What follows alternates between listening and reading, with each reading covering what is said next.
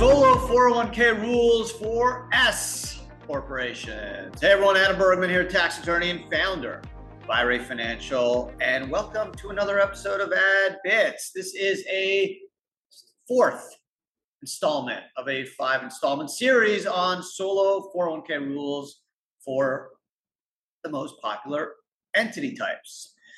Already chatted about sole proprietors, single member LLCs, C Corps, and today we're going to do S Corps.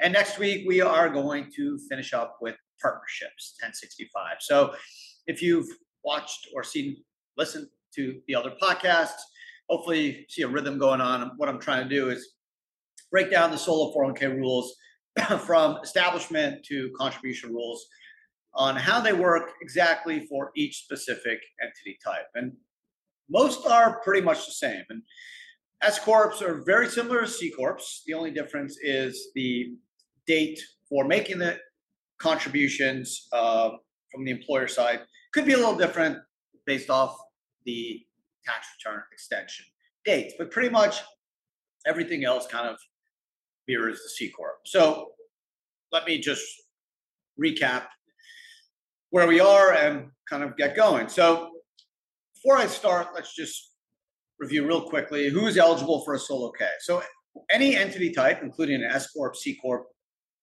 sole proprietor, single member LLC, can set up solo K. Two requirements. Number one, you have to have a U.S. business. It could be a full-time business, part-time business. You can basically be in a situation where you're anticipating revenue. Maybe it's a software startup and you are building your API or building your app.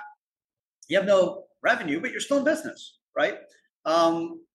Versus a hobby where, like my son trades, basketball and football cards with his friends. That's not a business, right? You know it when you're in it. And then number two, you cannot have any full-time employees other than the owners and their spouses. Spouses do not count as employees for ERISA purposes. Full-time employees defined as 1,000 hours during 1 year or 3 consecutive years of 500 hours or more. So it could be me and my spouse in a business. If I own 100% of the business and my spouse works for the business, because I have a spouse in the business, spouse is not deemed an employee for ERISA purposes, so therefore I can still have a solo K. Same as if I have a C Corp or S Corp with 5 owners and no non-owner employees that work more than 1,000 hours or 3 consecutive years of 500 hours or more, good to go. So the main advantage of a solo 401k, high contributions. For 23, you can put in 66,000 or 73.5 if you're over 50.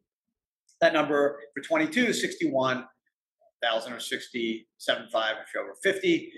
How you get to that number is broken down into 2 categories: employee deferral, which is dollar for dollar 22,500 or 30K if you're over 50. That generally can be done in pre-tax or Roth. That is generally required to be done by 12/31 in the S Corp world. If you had a sole proprietor or single member LLC, you'd be able to make those contributions up until you file your return, including an extension. But since in S Corp you have a W-2, the idea is the IRS believes that you should know what you earn, so you should be able to make those contributions by 12/31. Now, it's an intent. You can technically deposit it after 12/31. But the intent is that it should have been done by 12/31. The employer contributions, that 25% of your W-2, that can be done up until March 15th when your S Corp 1120S is filed, or extension, which is September 15th. Or if you file it earlier, when you file that return plus extension. So the latest would be the September 15th. S Corp is filed 1120S, C Corp is 1120. Just probably should have mentioned this in the beginning, but if you're listening to this podcast or watching the video, I hope you know what an S Corp is. But if you don't, that's cool. An S Corp is essentially a corporation that treats itself as a pass-through entity for tax purposes, meaning it's taxed as a partnership. So there's no entity corporate level tax at 21%. All the income flows through to the owners, and the owners pay tax on the flow through of income. So there's one layer of tax. It treats itself like an LLC or partnership, but it still maintains the corporate form. So there's still corporate responsibilities, there's bylaws, there's minutes, there's meetings. On top of that, there's certain S Corp shareholder restrictions. Have to be under 100 shareholders, no foreign shareholders. Can't have any IRAs as owners, for example. Can't have any partnerships as owners. Can't have any corporations as owners. Single member LLCs technically could be an owner, as well as a 401k, since it's a special trust, but there are restrictions, whereas a C Corp has no shareholder restrictions. Foreigners can own it, Corps can own it, S Corps can own it. It's only where an S Corp has shareholder restrictions. But it's a very popular form of an entity for startups because it's treated a lot like a partnership from a taxation standpoint. There's a flow through of tax, pass through taxation. Whereas a C Corp, there's two layers of tax. There's the corporate level of 21%, and then there's the shareholder level, where the shareholder pays tax on dividends, whether it's ordinary income or some qualified dividend rate. It's a publicly traded company. And S Corp has one layer of tax, just the shareholder level. So S Corps are a lot more popular for small businesses because the pass-through tax treatment, but you still get the limited liability protection. So for solo Ks, if you have a solo K set up already for the 22 taxable year, you had the ability to do W-2s of 20,500 or 27,000 if you were over 50. The employer contributions based off the W-2. So it's not based off the profits of the business. So just like a C Corp, if your S Corp made $1 billion of profits, but you only took $100,000 W-2, you have to, your maximum contribution is keyed off that 100K W-2. So for 22, you can do 20,500 or 27K if you're over 50, plus 25% of 100 or 25,000. That the employee deferrals had to have been made by 12/31.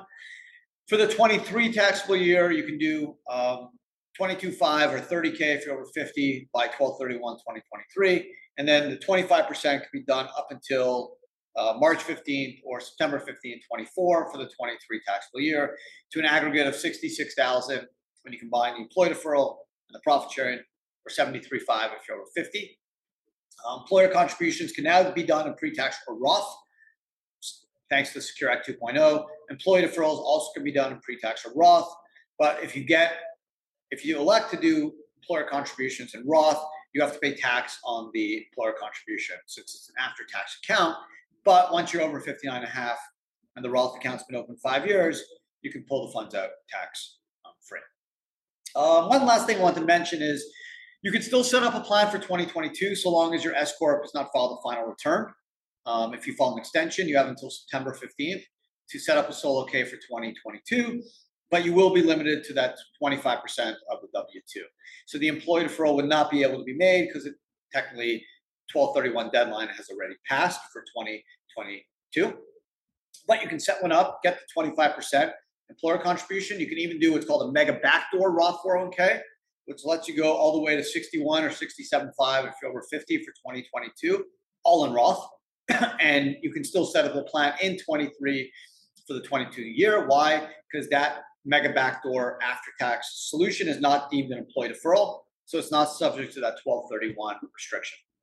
So bottom line, there's still a lot of tax planning opportunities in 23 for the 22 taxable year, so long as your S Corp has not filed a final return on March 15th. If you're on extension until September 15th, still got time to play. Still got time to set up a solo K for 22, do at least the 25% of your W-2, or do the mega backdoor and go all the way to 61 or 67.5 for 2022.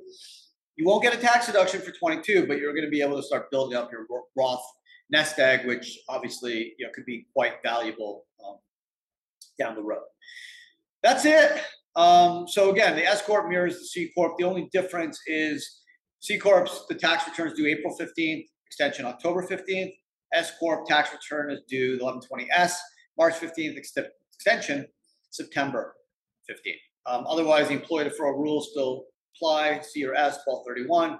Employer contributions are all keyed off W-2. And that can be done until the return is filed plus extension.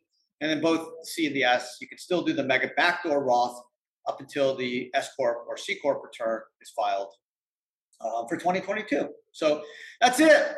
Hope you guys enjoyed today's podcast. Hope it wasn't too complex. I try to kind of break it down based off employee deferrals, profit sharing, the mega backdoor, talked about 22, 23, talked about eligibility. If you haven't set up a plan, don't worry, still lots of time to do some really cool tax planning, whether it's employer contributions to generate tax deduction or just to take advantage of extra cash and dump it in a Roth so you could generate tax-free growth. That's it. Thanks for hanging out with me today. I really appreciate it. I hope you guys enjoyed today's podcast. If you're watching on YouTube, appreciate it. Hope you guys enjoyed it. Have an amazing day, and I'll see everyone again next week for the 5th installment. We're going to be chatting about partnerships and solo 401k rules. Otherwise, take care, be well, and I will see everyone again next week. Ciao.